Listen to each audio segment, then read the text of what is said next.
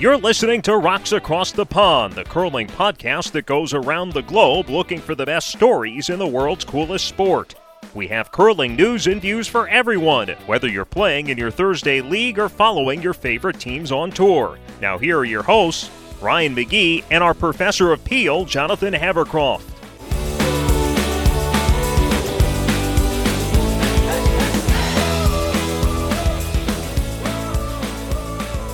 Hey everybody, welcome to Rocks Across the Pond. It's a curling podcast coming to you from Richmond, Virginia. My name is Ryan McGee, and joining me as always in Southampton, England is our Professor of Peel, Jonathan Havercroft. And Jonathan, we are getting really granular with this show, and it's probably a show that might interest me and only me. Maybe. I mean, I don't know. I wouldn't say I'm uninterested in the topic, but it is quite a granular topic. So we're going to be talking about membership and how curlers become members of an organization, be it their national association or their curling club. And I don't think this show is necessarily just for curling administrators. The things we're going to talk about definitely will apply to individual curlers and those who are going to start curling in the coming years. The reason that we're discussing this topic is recently at its annual general meeting, USA Curling changed the way they're going to do memberships. And now instead of just clubs being members of USA Curling, individual curlers can now be members of USA Curling, even though the clubs will still retain the voting rights. This is a big change for curling, but it will put USA Curling in line with how most sports governing bodies operate. Once this is rolled out, individuals will be able to become members of USA Curling and get their insurance directly through a website that USA Curling is going to set up. And it's very similar to like what USA Hockey does and a lot of other national governing bodies. The clubs can still charge members for being in leagues, for annual membership, and what have you. And USA Curling has signed on with a company called Sport80, which is a customer relationship manager that many of the national governing bodies around the U.S. use. Yep. So it's going to be a new system. And as with any new system, there's always questions and sometimes a bit of controversy. So that's why we decided to dig in today. Yeah, we talked to a few people about this, and we have two recorded interviews that we're going to play for you. The first is with Evan Liu, and Evan is with Mid-South Curling Club in suburban Memphis, Tennessee.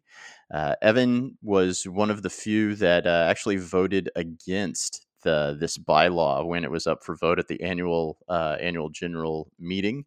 He's going to give us the history of his curling club, why he voted against this bylaw, and why he felt this change wasn't going to benefit a club like his, which is a small arena curling club.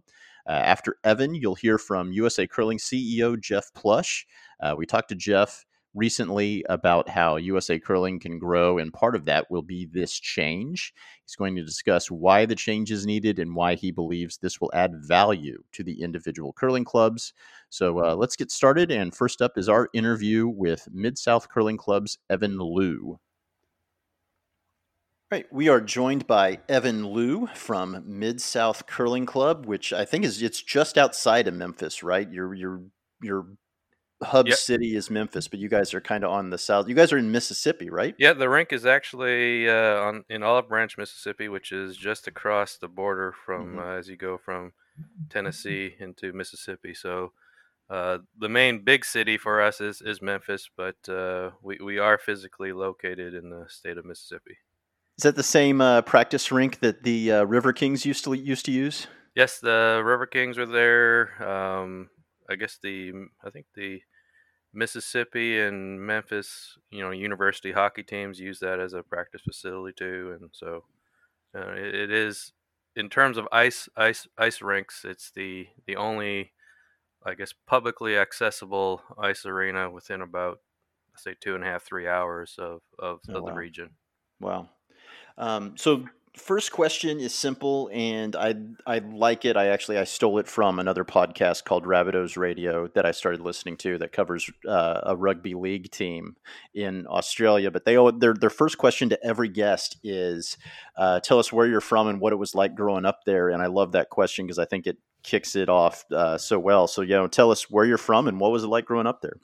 Well, I was born and raised in Vancouver, British Columbia, west coast of Canada. Is I say probably the most beautiful place in the world to live when it's not raining. But it's raining. Seems like about 2/3 of the time. So I guess you get some of the best and some of the. I guess when it's raining, it's some of the most miserable weather you can ever have. Uh, grew up there in the city. Went to college there, and I guess you just pretty much like how any kid growing up in a city, you do, you play sports, you go out with friends, and kind of just enjoy yourself. I stayed there until I graduated from university and moved down to here to the Memphis area about 15 years ago.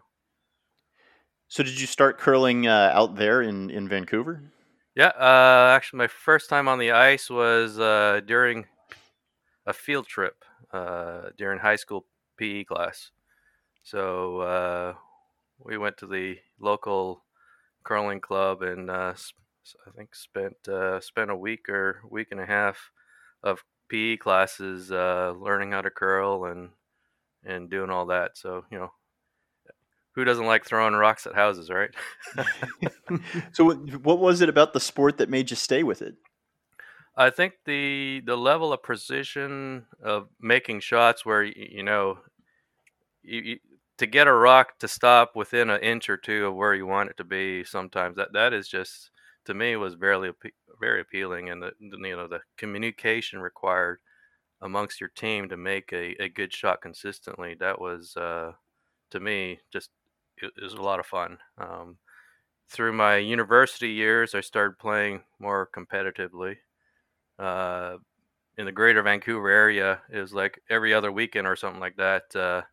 There'd be a bonspiel, and myself and the team would hit up those every few weeks, and even played in a few overseas tournaments over the years. So Oh wow. that was a lot of fun. I think curling in general, the people are really nice. So wherever you go and you meet up with some curlers, it's always a very welcoming environment. So when I was in college, I actually moved to Saskatchewan for a year and did an internship there. So I remember going to the rink with my landlord one night. Soon after that, I met up with a bunch of strangers and I was curling with them a couple times a week. So I think the whole broom stacking aspect of curling and the friendships you build is probably more important to me than the competition side of things. I think really in the Mid South, our group is really a casual group of people who enjoy playing the game, and we really enjoy the social aspect of it. Like even this year with COVID, with all the restrictions, we kind of moved our broom stacking socially distanced and hung out in the parking lot after curling. So we tried our best to keep that aspect of the game going, even with COVID this year. So Evan, how did the Mid South Curling Club get started? Were you one of the founders, or was there already a group there when you moved down there? Um, so I moved down to the area in 2005. Actually, the Mid South Ice House opened, I think, early 2012, and they started curling in April 2012. Um, when they first started, curling was basically an activity that was run by the Ice House, and there's a volunteer, Larry Unterberger from, I think he's from the Milwaukee area. So Larry and the Ice House got curling put together, and actually, funny thing, I had no idea I was going to curl again until I was driving through Memphis one afternoon and had the radio on, and there was an ad saying, there's a new ice house in the Mid South, and we're doing curling. I mean, Ryan and I both kind of had experience getting the Oklahoma City Curling Club going. So we know from experience that it can kind of face all kinds of different challenges. So, what were some of the unique issues that curlers in the Mid South Club faced when you were getting going? And what did you do to kind of overcome them and keep curling going? When you're bringing a new sport to an area, if the playing conditions are not very good, your ability to, I think, convert curlers from learner curlers to people who really want to take it up becomes a challenge. I think for the first few years we had challenges keeping hacks in the ice. So, Mm. we had 4 sheets of ice, and we actually typically and we only had 3 sets of rocks, but we would always make 4 sheets of ice because it was almost like clockwork. Every week, one of the sheets, the hacks would come off in the middle of the game. So that, I think, those are really the starting out, getting the ice to a point where you're able to play on it week in, week out, was a challenge.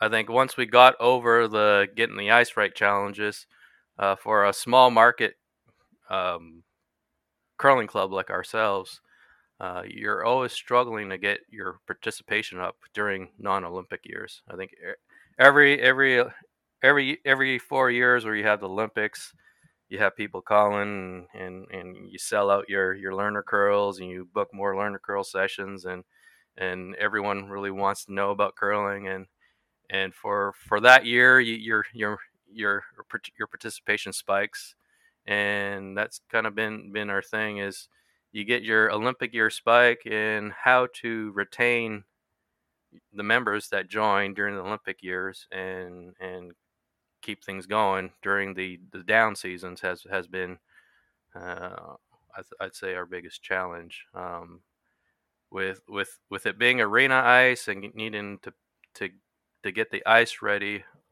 Really for us, I think paying for ice time has been the biggest challenge right now for us moving forward.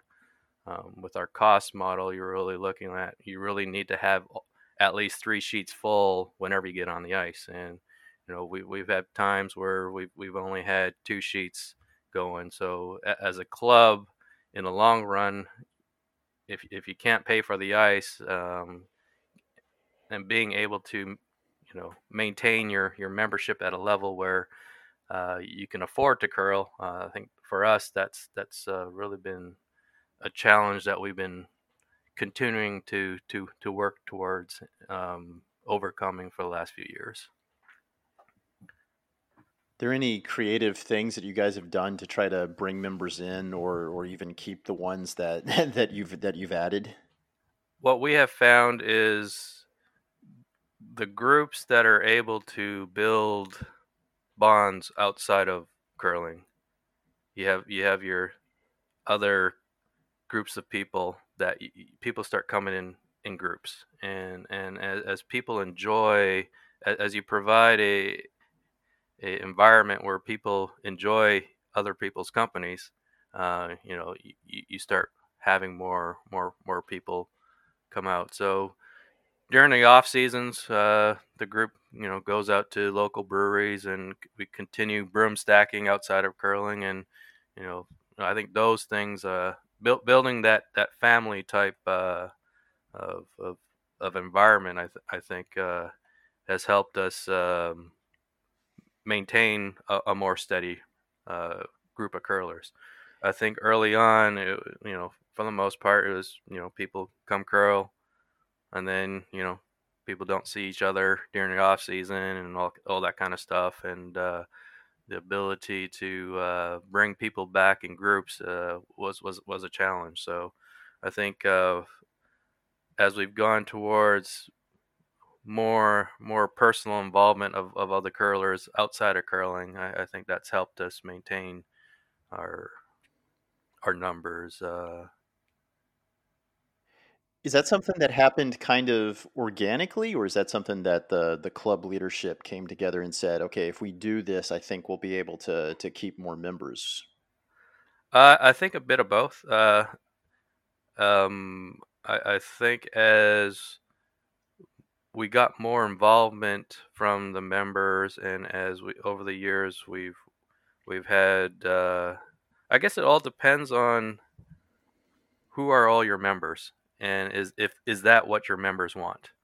Are your members looking for just coming out to curl for a couple hours and going home and not seeing everybody? or is it something where they enjoy people's company and start doing other things outside of curling?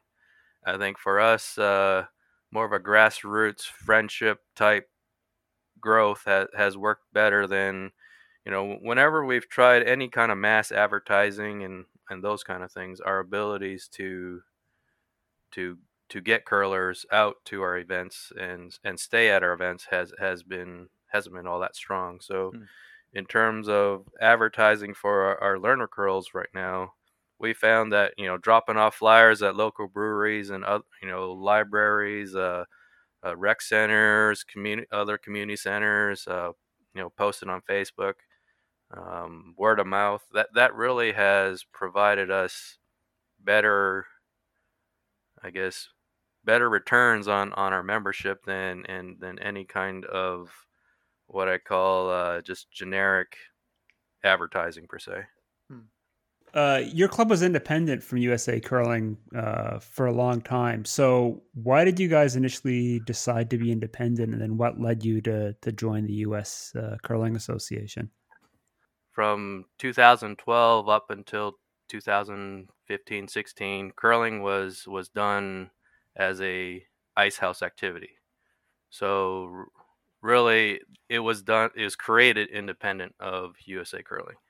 When the curling events were held by the Ice House pretty much covered everything under the umbrella of this was an Ice House activity. As we moved towards curling separately, and where the model became the curling club rented ice from the Ice House and operated curling as its own entity, the curling club was now required to provide, a certificate of, and pay for general liability insurance. So when that happened, we started looking around on what was the best option for us to get the liability insurance, and we basically found the most straightforward way to achieve that requirement was join USA Curling and get the insurance, and pretty easy. You go through that process, and our insurance problems were solved. So essentially, I'd say if it wasn't for the need to get the general liability insurance for the Ice House to continue curling, the Mid-South probably wouldn't have became a club at that time. Not knowing as the years had gone by whether or not we would afterwards or not, but at the time that we decided to become a club, there was really the need of us to become a club for that purpose. So near the end of the 2016 season, we started to transition towards and start filling out the paperwork to become a club. I guess we unofficially became a club early 2017 and officially became a USA Curling member during the summer of 2018, I think. Really, why we went from independent to joining the USA Curling was really the fact that we needed the insurance, and we felt at the time that was the best option to do that. Our members do ask pretty frequently, why do we have to join USA Curling? As for the most part, most of our members don't or haven't seen the value or the benefits of joining it aside from getting the insurance. We've had some people who've gone through the instructor training, which is nice. But as a whole, the main group kind of sees us. It's really we're more of a say a small social group, and most of our members aren't looking to get into this as being a competitive type deal, and so in general, the members don't see a big benefit of joining USA Curling. From my perspective on the curling club operating perspective, really the need of getting insurance coverage was a requirement. So essentially, when we started out, it was really a come on, guys, we need to do this or else we can't curl because the cost of getting insurance otherwise is going to be more. So that's basically how we went from being independent to joining USA Curl. Is there, what were the benefits of being independent? And then is there anything that you think USA Curling could provide your members that would show that benefit of being a part of USA Curling? That's the part that's kind of been a question for myself and our curlers is it's been hard for us to determine what kind of benefits we would get out of it. Aside from the group insurance. It might be the fact that we're a small group and we really don't take advantage of all the things that USA Curling provides, but that is probably part of it, that we were not in a position where we can really take advantage of those things. So when you can't take advantage of what is out there, then really you're not able to, I guess, reap the rewards of any of those benefits. So I think in general, I think that's really where our group has struggled to really, I guess, understand the general need for joining the National Association, other than the feeling that you're part of this the big group. We exist. We're part of the National Association. So there's that part of it, but from a day-to-day operations of curling here in the Mid-South, we really haven't really gained much benefits from truly becoming a member of USA Curling. So USA Curling is rolling out its new membership model, where instead of the members joining the club and then the club being a part of USA Curling, now it's going to be more direct, where the member is now going to just go and become, independent of the club, a member of USA Curling. You were one of the few that voted against this model at the annual general meeting. I mean, what were some of the questions that you had about the model that maybe hadn't been addressed when you were going into that vote? So going into that vote, I think we went in not having not all the questions were answered on how, when going into this model, how are clubs going to manage this question of membership.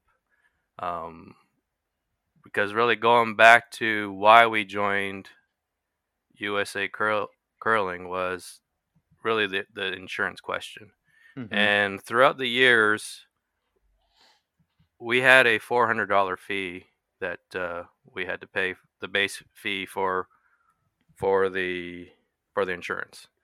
And under the new model, it was unclear to the club, how is the club going to, if the club is no longer collecting the membership fees and the fees for the insurance and all that, how is the club going to come up with this $400 for the insurance? Mm-hmm. And for our club, for a small club who doesn't have a lot of money in the bank, $400, yeah, it is really a major hit to the club's operating budget.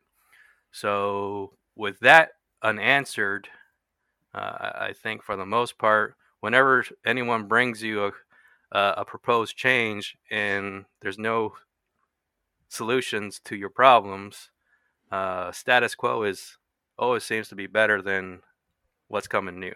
Because the whole question for us was, with this new model, if we're still expected to pay this $400 to get our insurance, how are we going to do that? Mm-hmm. Since the vote, we've had that clarified for us, where that $400 minimum is now going to get waived Okay.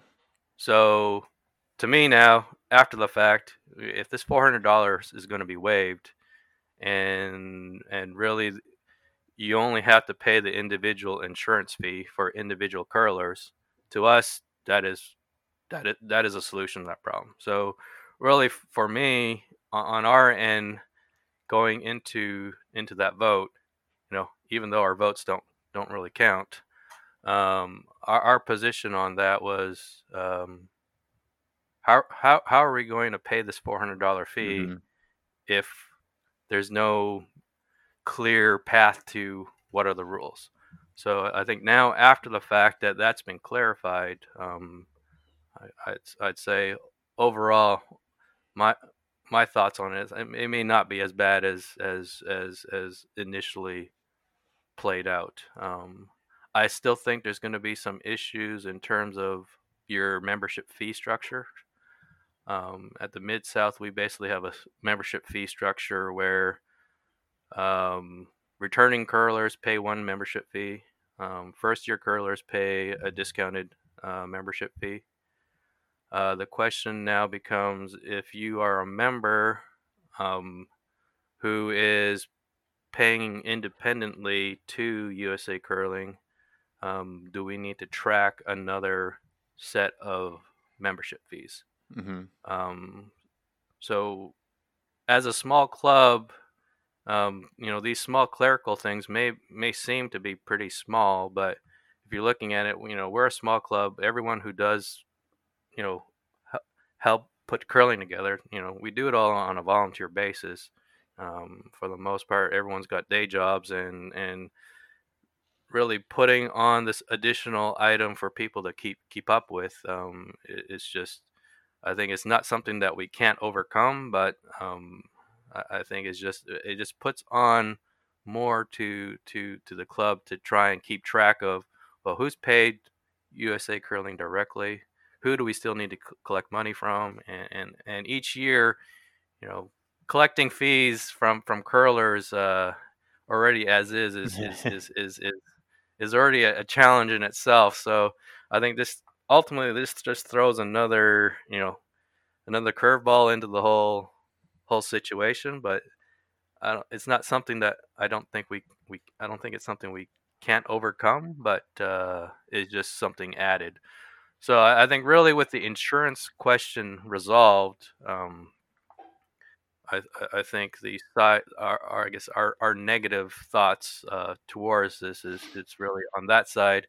Okay, I have a solution to my $400 problem now. So that's where it's really not that bad now. So I think, the you know the looking into it, some of the suggestions made by USA Curling was, well, maybe we need to get a service to help us, or some software to help us, keep track of our membership and all that kind of stuff.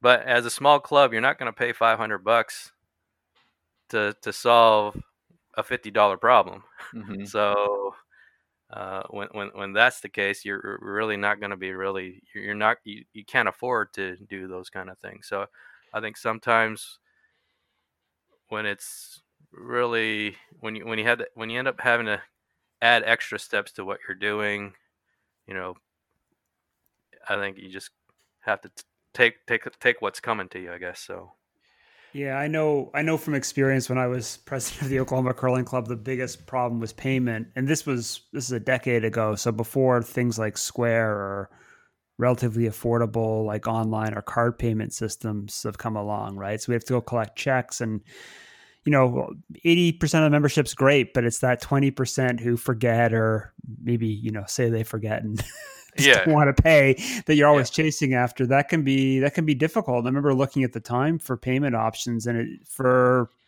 something that's arena club scale, right? If you've got 50, 60 members, there wasn't really, at least, a really good option out there at that point in time. Well, what we've done right now is, what we've done over the last few years is, we've tied in membership to your first league payment. So if you're playing, every time you sign up for your first league for the season, your membership fee is collected at that same time. So it's all clumped into one number. So if someone is joining the league, they're basically paying for the league and membership at the same time. I Would think it help if? Go ahead. Sorry. the challenge for us will be now that we'll have to decipher if people decide to pay through the national system, how to make sure that's separated. But I think it was also brought to my attention that the clubs can still operate as they have been. So I think unless the membership really decides to all start signing up through the national system, we might still be able to just continue operating as we are. And you may have one or two people sign up separately, but I think personally for our club, I don't see a large portion of our members. If the option was the club still collects fees the same way, I think for the short time, we'll probably still be able to manage through that. Would it help if USA Curling made this Sport 80 platform a platform that you guys could use to track your membership fees and track collecting membership fees from the Mid-South folks? I think that would definitely help. If there was some sort of online interface where when we're trying to square up who's where and what status at any given time, I think that would definitely help the clubs determine, X person has so much due to the club and so much because they have paid X amount to USA Curling and so on and so forth. So I think something that can help the clubs identify those things easier would definitely be a plus. Overall, do you think USA Curling gives enough consideration to smaller arena clubs when it makes its decisions? I would say probably not, but I think they are a national organization, and just like everything else, numbers count. So when you're the small fish in the ocean, you kind of just take it as it comes. Whether or not you agree or like everything, but I think that's really the situation we're in. I think maybe the communication part of it can be better. I think at least my initial thoughts on our negative vote was really the question of going back to the whole insurance thing. If that was laid out beforehand, personally, I don't think I would have voted no on that, because really, we think about it as more of a operationally, how are we going to do things, and for us, the question really just came up to, we got this $400 minimum that we got to pay every year. How are we going to ensure that we're going to be able to collect that $400? And I think from a USA Curling perspective, $400 is probably not something they think is a problem, but for a small arena club, $400 is something that that is a big part of your operational budget. So really, was that no vote more of just telling USA Curling, look, you have to communicate more things and communicate them better before we actually have these big official votes that could make huge changes to the way we do business? I'd say so, because I think I have another open question that's been going out to USA Curl's membership. So as you know, the Mid-South we curl from March to September, and the way everything has worked out is we don't collect our membership dues until we start curling for the year. And curling dues are due at the beginning of each year. So ever since we've been a member, we've always been late. Mm-hmm. So even though we voted this time around, our votes really didn't matter because per the bylaws, Mid-South Curling Club has always been, I guess, back or out of date or late on their standing, and ultimately not in good voting standing. I guess that's the definition of it. I guess ultimately we've never really cared about voting, but really this time around with the meeting being online, we took part of it. I think if the meeting was in the normal in-person type of meeting, you probably would not have heard from us. What is the other question that you haven't heard back from? Well, my question is, clubs that don't operate in the normal USA curling calendar, Mm-hmm. who don't pay their dues, or like us, we're paying our dues 3 months late every year, or sometimes even later. Ultimately, we will never have good standing in our membership. So, in my mind, what's the how do we get across that? The question was, well, you can collect the fees and pay us later. Well, right now with our schedule,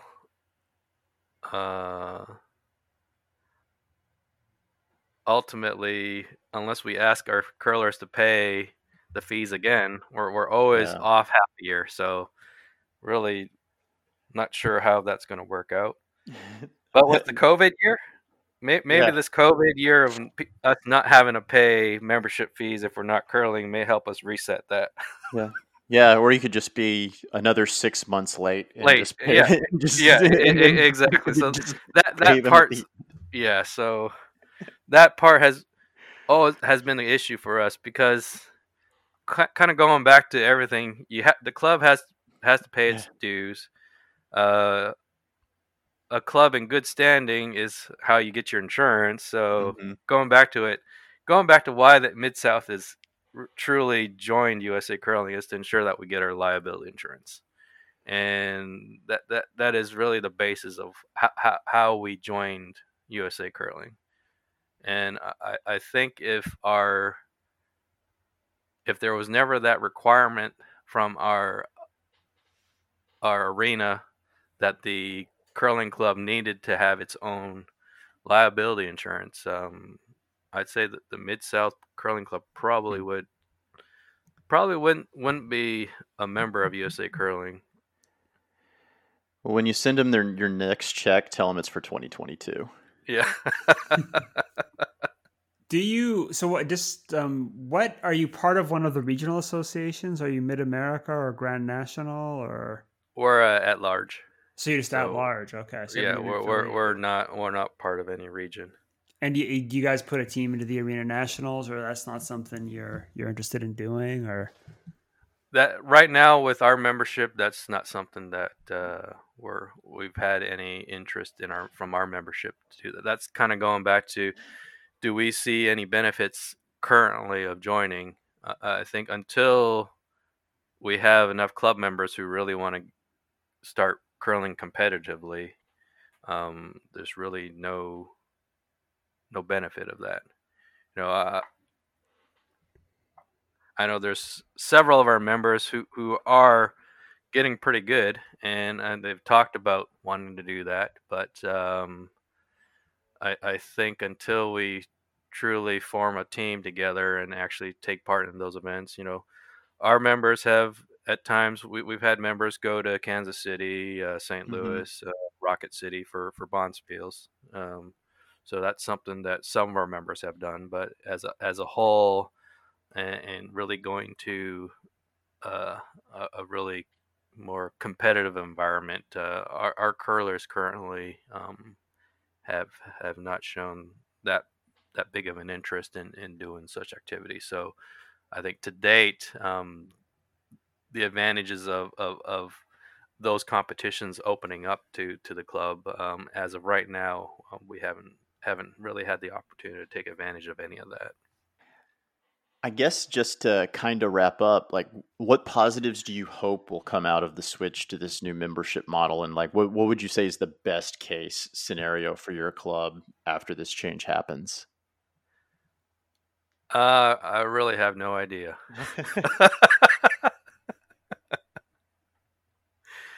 From my understanding, even under the new model, we can still operate as we have been. I think, assuming there's no confusion amongst our members on how that's going to work out, I think if we have members who are going to start paying directly, we'll have to start, breaking up our fee structure a little bit different. But I keep going back to it. Now that $400 question has been solved, I really don't have any, I guess, positives or negatives to speak of. So is the $400 completely waived, or is it, is there still a minimum membership that you have to pay to make the club a member of USA Curling? No, it is at what my understanding is. It is waived, and each member pays $6. Okay, I mean that's a pretty good deal. That's a pretty good deal. Yeah. So actually, after all is said and done, this is actually going to be a good thing for the Mid-South. That's good. Because at $6 a head, yeah, that works out better for your members, right? It works out better for our works out better for our membership in that, before, if you really look at it, we're running anywhere between 20 and 40 curlers. Mm-hmm. So at a $400 minimum, if you had 20 curlers, you got 20 curlers paying $400. Yep. Now that it's a per head count, if we only had 20 or 30 curlers, we're only paying $6 a head. So I think this we're actually, all in all, does work out a little better for us the way the new insurance is going to lay out. That's good. So I think if all that was put in front of us ahead of time, we wouldn't even be having this conversation. Yeah. Funny thing, our the negative vote was really based on, so how am I going to pay for this $400? That was your way of saying per my last email. Oh man. Well, Evan, thank you so much for joining us to tell us about your club. I do have one suggestion for you guys. If you could run a Bonspiel the week after the Kansas City one, and I could just do a full week of eating barbecue and curling in that region of the U.S., that would be like my dream. That's been something we've been talking about amongst the group. In terms of setting up something like that, but I think definitely there are challenges in organizing such events, and it is on our radar to do something like that, but it's definitely getting enough people involved and getting it organized and all that kind of stuff it's definitely, it's one of the dreams that we do have down here, but we just haven't had the I think there's the dream, and then you start talking about it, and then you lay out what is the realistic things that, realistically what things have to happen before you can do this. And we're still on the side of it is a dream, and there's still some hurdles we need to overcome before we get there. Well, keep me updated, because I would love nothing more than to throw some rocks and eat Central Barbecue and basically every other rib place that you guys have there. So please keep us updated on if it happens. There's been a little bit of, I guess, confusion about what's going on with this new membership system. So I'm wondering if you could just explain what the new model is and why USA Curling decided to change to a new system. I wouldn't even call it a new membership model. It's a model that allows for an individual to be a member, which, as anyone should know, it seems like a pretty foundational thing for any governing body, any sport who's looking to grow and looking for ways to kind of augment their offering to different people would want that, right? So it should be the least controversial thing we've ever done. and now someone who maybe just loves the sport but doesn't have the time or doesn't live in proximity to a club can still be a member of USA Curling. It's that simple. So, Jonathan, you can join from England. It'd be fantastic. And as we get fully built out in a robust digital platform, streaming content, it'll be all those sorts of things. So from a purely content deployment strategy, it'll be fantastic, and we'll be able to tap into a pretty significant audience of people who aren't members of clubs but just love the sport. As far as the day-to-day operations of a club, nothing will change. And people are throwing around the Sport 80 moniker. It's just a white label software platform. So I think there's been confusion out there. There doesn't need to be. At the end of the day, clubs will operate as they've operated. We will work with them very closely to make sure they get onboarded into a new software platform that allows for database management. It's all it is. It's no different than things we all deal with every single day. And so it should be really seamless, frankly. And we're excited for it. And really, as we look to kind of these next 13 months, which is crazy as we talk about how time flies, Beijing being, coming up on us pretty quickly here, we're excited to continue to grow the sport. At the end of the day, as you know, Jonathan, from having been on the board, I think we have a tremendous opportunity. And the sport kind of traditionally has grown in those Olympic cycles. I think we have an opportunity to grow every year, not just every 4. But I think we're going to take advantage of this post-pandemic year. I say post, we're still got work to do. But over the next 18, 24 months, I'm excited for our growth opportunities.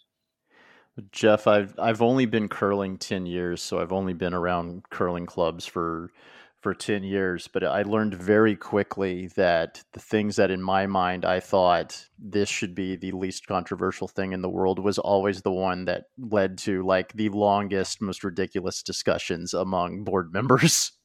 Yeah, look, I think I've certainly learned in my now, 10 months, that there are certain, things people are resistant to change. I think change is hard.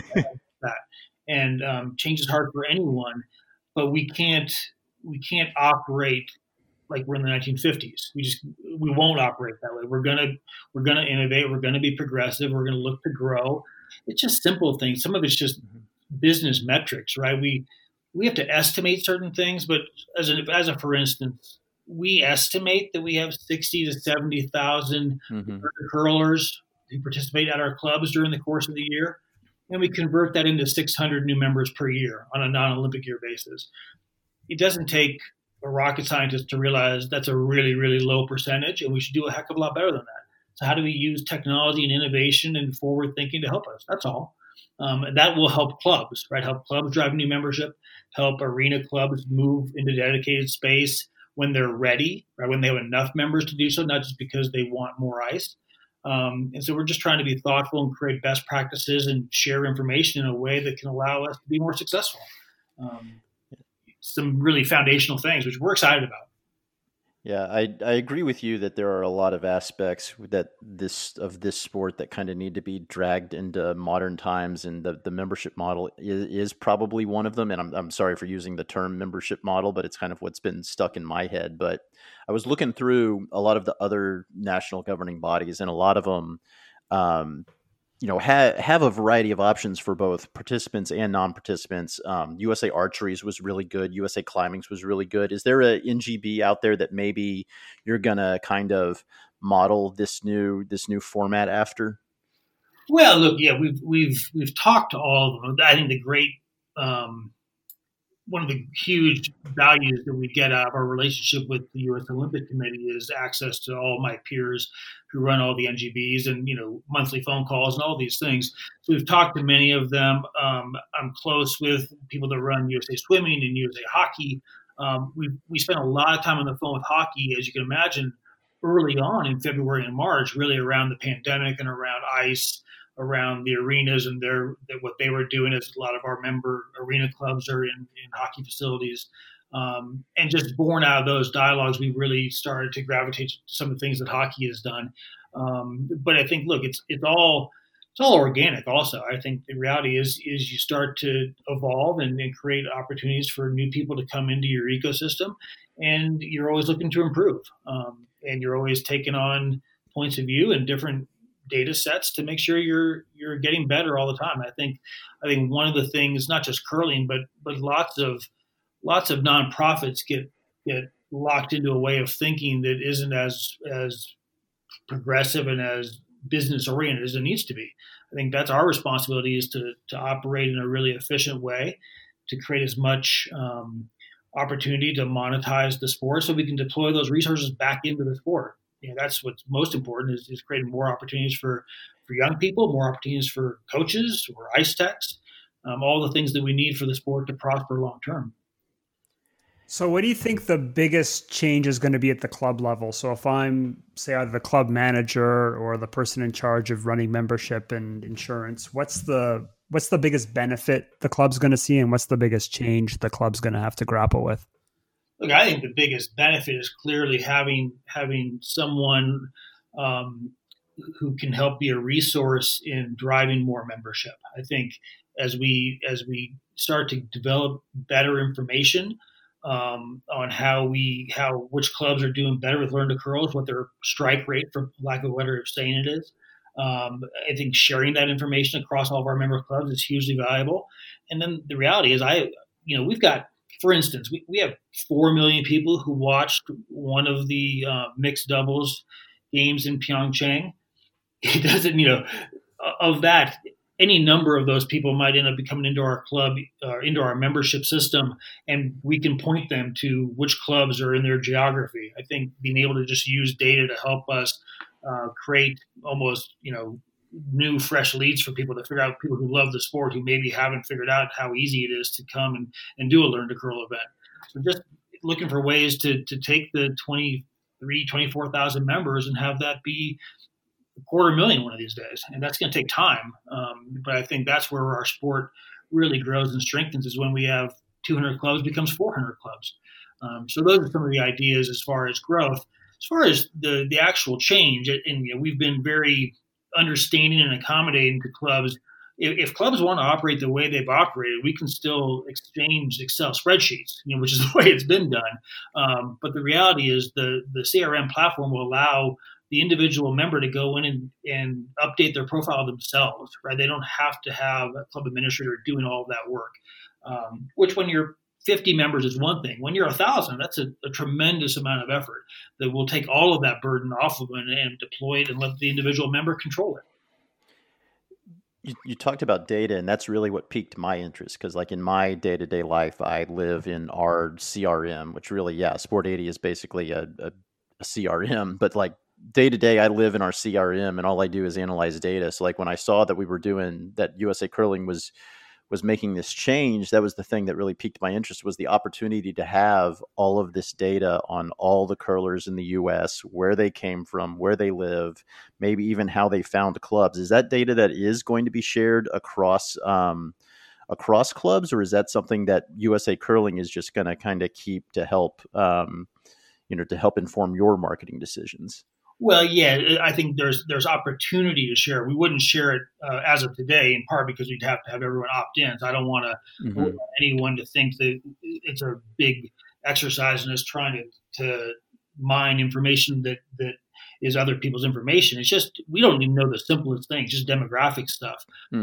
And so I think we need to inform ourselves better. I think we need to make sure, I think anyone anecdotally knows that our sport probably skews a little bit older.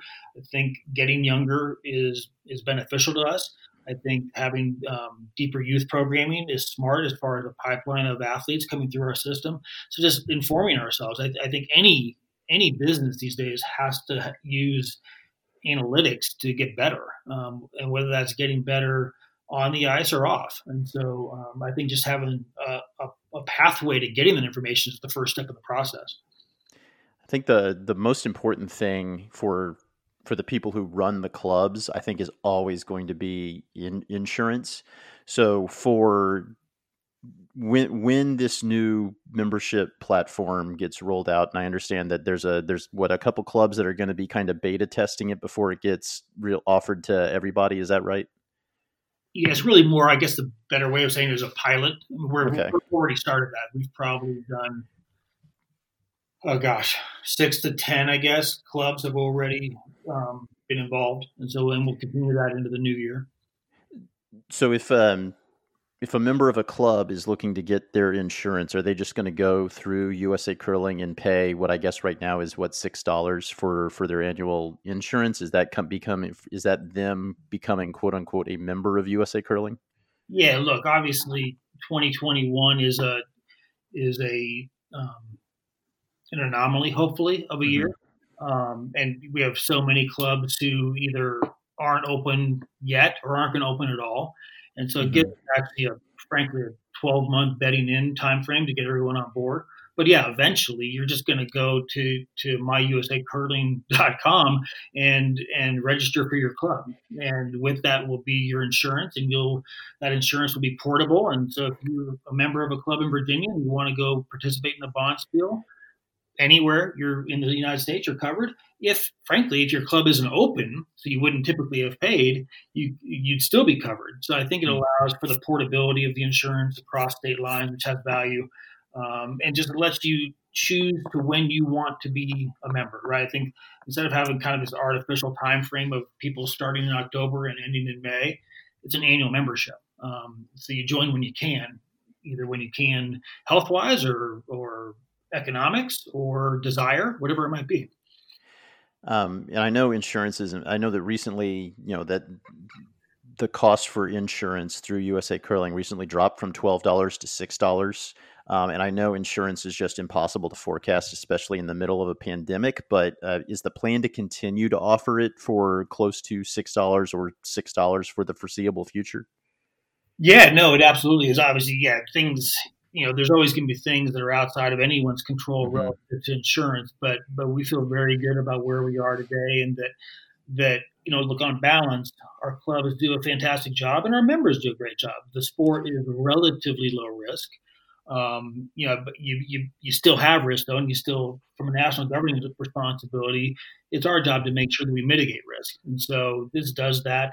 And we're excited about being able to lower that pricing and feel good about where we're going long term, obviously, with our carriers and just safeguarding the sport, which is my primary responsibility. Will the clubs be able to use basically the CRM platform to collect the dues for their individual clubs? Because talking to some of the smaller clubs, here in Virginia, in Memphis, one of the things, they're small enough that they're not really going to be taking advantage of a lot of the benefits that come with being a member club through the USCA. But they think that having the opportunity to utilize a platform like this to take off some administrative burden is a benefit that would make them more likely to stay with the USCA. So are the clubs going to be able to use Sport 80 to collect their own dues? Yeah, look, there's the functionality is there, right? So I think, as you can appreciate, one of the benefits of running a national organization, but also one of the challenges is that we've got clubs across the entire country, all with different sizes, different histories, mentalities around these things. So we have lots of clubs that do want to do just that, and some that just want to send us a check like they always have.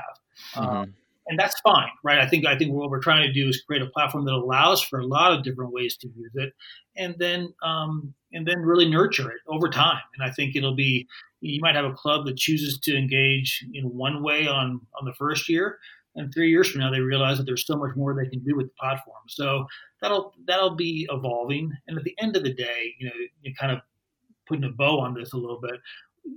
I view us as a customer service organization. That's our job. And so it's our job to create the best possible platform for clubs to be successful, for curlers to have a great experience, for states and regions to play down all the things, to have great events, and ultimately on the competitive side to compete for podiums. And so all of those things should be intertwined, and everyone should want the same thing. Our goal should all be the same, to help the sport grow and prosper. So what's membership going to look like going forward? So you said that I could, in theory, become a member again, since even though I don't live in the country, that's obviously not possible now. Yeah, is, Jonathan. We can take your information right now. So, but I mean, so what happens now in terms of, so it means that a person can be, so there's a more direct relationship, I guess, between the members and USA Curling. Is that the thinking? And then how does that affect the relationship between an individual and their club?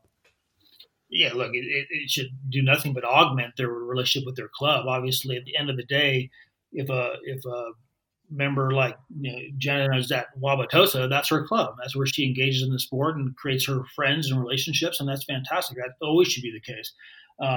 But also that they should view that there's an opportunity to engage with the national organization, whether that's with content or with things that we're doing for underprivileged kids or whatever it might be, ways to support the organization in some of the macro things that we're working on nationally. So the relationship would only get better, not worse. So we're excited to add that value. And then for the people that don't have a relationship with a club at all, I think it's a way to get them into the family, get them under the tent and see how they can grow. It's, as you guys know, you've been around the sport a long time. We need to grow membership on the ice. We need to grow our pipelines of coaches and umpires and ice technicians and all of these areas where crucial members of the global curling family that we can always use more support. And so I think just getting people who have a passion for the sport more engaged is nothing but positive. I guess the last question I have is obviously anytime you switch systems, there's going to be pain points. And like I talked with someone from USA Climbing, and they said that while they love the Sport 80 system, it was a challenge for, the older generation because there are some parts of it that maybe aren't as intuitive. Do you have like a game plan on how to address pain points that you can kind of see popping up? Well, I think that's why we're literally going to onboard every single club, right? Individually, right? So we will talk to every club administrator in the country over the next handful of weeks and months. And as things come up, we fix it. I think that's, we're the beneficiary of other NGBs already going through this process. Mm-hmm. 40 guys have refined things, and it's always, you're always looking to make things better. And so you learn from people and you look to make adjustments where needed. And at the end of the day, as we've told all of our member clubs already, if someone just prefers to send a check in, and we'll take that too, right? Whatever works for the individual member in the individual club. But we're pretty confident that as people spend time in the system, they'll see the value and they'll see it's really pretty darn easy. Yeah, I think it's USA Archery has a series of instructional videos on using the system that were really good that I saw. So yeah, we looked at that, and obviously that's that'll be in Jenna's wheelhouse to do some things that'll be both fun and using video as a tool and just interactive. It'll be, there's lots of things we've got planned over the next call it 6 months, where we really take the time to get everyone on board the right way. But look, it's there's no question that anytime you add a little piece of technology into something, people maybe want to assume this could be harder than it actually is. I'm by no means a tech wizard, and this is pretty simple stuff. So, Jonathan, judging by what Evan said during our interview with him, it sounds like a lot of the issues he had with the proposed changes to the way USA Curling does membership came down to communication. I'm going to give USA Curling the benefit of the doubt here and assume that this wasn't on purpose. How much do you think the pandemic contributed to what was at least what one side perceived to be a lack of communication on this issue?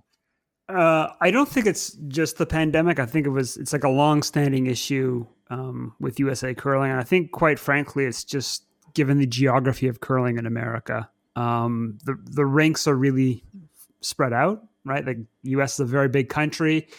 And outside of a few pockets like the upper Midwest and kind of the Northeast, there's really not many places in the U.S. where there's lots of curling clubs kind of near each other. And I think that leads to a lot of isolation and not necessarily great communication. If you compare it to, say, Canada, right? Like every major city in Canada has like 12 to 24 curling rinks in it.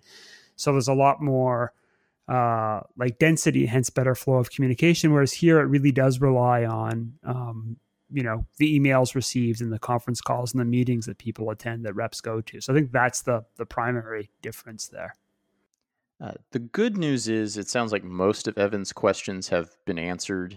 Even the one he had for us about how they can be in compliance was kind of referenced by Jeff when he said they probably aren't looking at a traditional calendar anymore when it comes to membership. My opinion is that if USA Curling is able to address the pain points that are definitely going to come up anytime you change your CRM, that this is going to be something that will both take away some administrative burden from the clubs as well as empower them with some data that they may not have had access to in the past. Jonathan, your opinion is probably going to be more informed than mine. You've been the president of a curling club. You've been on the USCA board. You've had a chance to speak to both a club administrator who was skeptical about this move and the USA Curling CEO. So I'll kind of put your feet to the fire here. Do you think this is a good move for USA Curling? For the organization, definitely. Right. I think that just the savings on insurance alone is kind of worth it. Like when we were an arena club, one of our big challenges, we needed insurance. Like I can't stress that enough. That first of all, if you're a member of a volunteer club and someone slips and falls and injures themselves, as the ice hockey rink owner said to me when we were getting things set up, it's all liable. And if someone wants to drop a lawsuit, they're suing everybody. So just from kind of like self-interest, you need to have some kind of insurance for the board members, for the people who kind of are volunteering to protect people who get injured. And also kind of all the equipment that your club owns. Even if you're just an arena rink, like the stones alone were probably $30,000, $40,000 of capital right there. So if anything happens to the rink, I remember we had a few times where tornadoes got perilously close to the rink in Oklahoma. So, and I'd be a little bit afraid every time that happened. So you do need insurance. So that in of itself's a kind of a pretty good thing. And then I think that for USA Curling, obviously getting a better system for tracking membership data and kind of being able to see the kinds of people that show up at curling clubs, the kinds of people that are members, the kinds of people that participate and learn to curls, all of that's very good information that can hopefully over time be used to kind of lead to greater recruitment for curling clubs, better retention policies, and all the other things that clubs need in order to grow. Because quite often we were just flying blind when we were organizing the curling club. It was, kind of grassroots recruitment through social media, an email listserv, which is all fine and good. But if you have kind of more professional tools, you can do a better job. Jeff kind of mentioned this. Are you going to become an individual member of USA Curling? If they have a streaming package, then sure. I think that's the flip side of it, right? Is, lots of people send me emails or letters every day asking for my money. But, the flip side is, even though I have obvious loyalty to USA Curling, given my previous ties, what's the value proposition for someone who lives in England, right? But if, as he was kind of hinting a bit, and has been hinting in the interview we did last week, that USA Curling is looking at perhaps creating a streaming platform through its membership thing, and one of the things that members get is access to streaming of events or kind of catalog of games or something, then I think that might create kind of value where people who perhaps aren't regular curlers in the US or abroad may want to still join at kind of a reasonable rate just for access to something like that, then yeah. I did, while we were researching this, I saw other NGBs also offer what they call supporter memberships. And the supporters, they get a newsletter, they get discounts with various companies that are partners with that NGB. USA Climbing has one, which they charge $35 per year for, is one example. I also want to touch on Sport 80, which is the company that USA Curling is partnering with as the system to manage all this. This is something that, again, probably interests me and only me, because I spend every day from 9 to 5 deep in my company's CRM looking at data and running reports. So this is right up my alley. I reached out to a bunch of folks about this system because it's used by organizations all over the world. Not all the feedback that I got was good. The folks at Gilbert Archery in Arizona didn't like the system because they said it wasn't intuitive. Specifically, they said, when you go to renew your membership, you don't actually click on renew. You click something else completely to renew your annual membership. I also spoke with Charlie Strebel, who's in charge of membership at USA Climbing. She said that all of every system she's ever used has had their challenges, but she really does recommend Sport 80. She said the main challenge for USA Climbing was onboarding, particularly with the older generations, because the system wasn't as intuitive if you're not tech savvy. However, she said it was great for administrators, especially when you're keeping tabs on documentation for coaches and instructors, making sure they have all their paperwork in and their safe sport training is in line. She was also very complimentary of Sport 80's customer service team. I talked to the people with the Camden Capybaras Lacrosse Club in London, England. Go Capybaras. They were fans of the system for membership for their club and said one of the bonuses was it puts everything in one place and allows you to actually have your membership card on your phone, which I assume helps when you're registering for competitions. But as I mentioned, when we were talking to Jeff Plush, I really got geeked out over the idea of getting that demographic information that can help inform curling clubs on, say, are there festivals around town that I'm not getting a marketing table at that I should be? And how should I be targeting my digital ads? Like that information that we get from are there potential members of our curling club that I'm not thinking of that the data can tell me I should be going after, that I might be able to convert them into members of the curling club. It would be better information, and information is power, especially when you're a curling club with a very limited marketing budget. Yeah, and I think using tools is key, right? So like going back to the Oklahoma Curling Club, when we started, we kind of first got organized late 2008, and we were using a pretty new platform called Facebook back then, which actually back then was surprisingly effective. I think just the ways Facebook's kind of shifted how its algorithm works and how things show up. Like back then for free, we could kind of get people pushing out calls for meetings and announcing our early Learn to Curl events and kind of creating an early group on Facebook for curling. Was actually surprisingly effective. Like we were, when we finally were able to launch in Feb 2010, like we basically went from 0 to 100 members right away. Kind of obviously using that Olympic boost to do that, but also using some kind of pretty basic free tools available at the time. But if USA Curling's getting behind kind of a paid platform with a lot more bells and whistles, and that can then be used to help support recruiting for curling, I think that'll be more effective in the long term.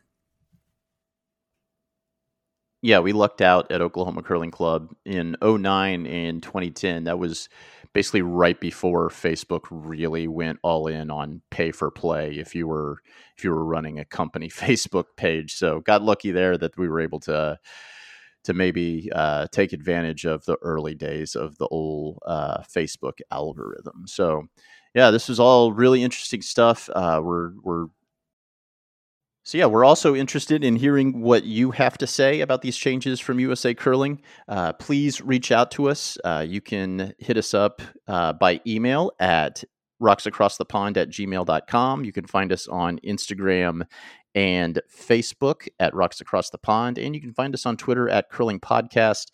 If there's someone else in the curling world that you think would find this show interesting, like if they're a club administrator, please send them the link to this show. But we want to hear from everybody about what they think about these changes. So we look forward to hearing from you, and we look forward to talking to you again real soon.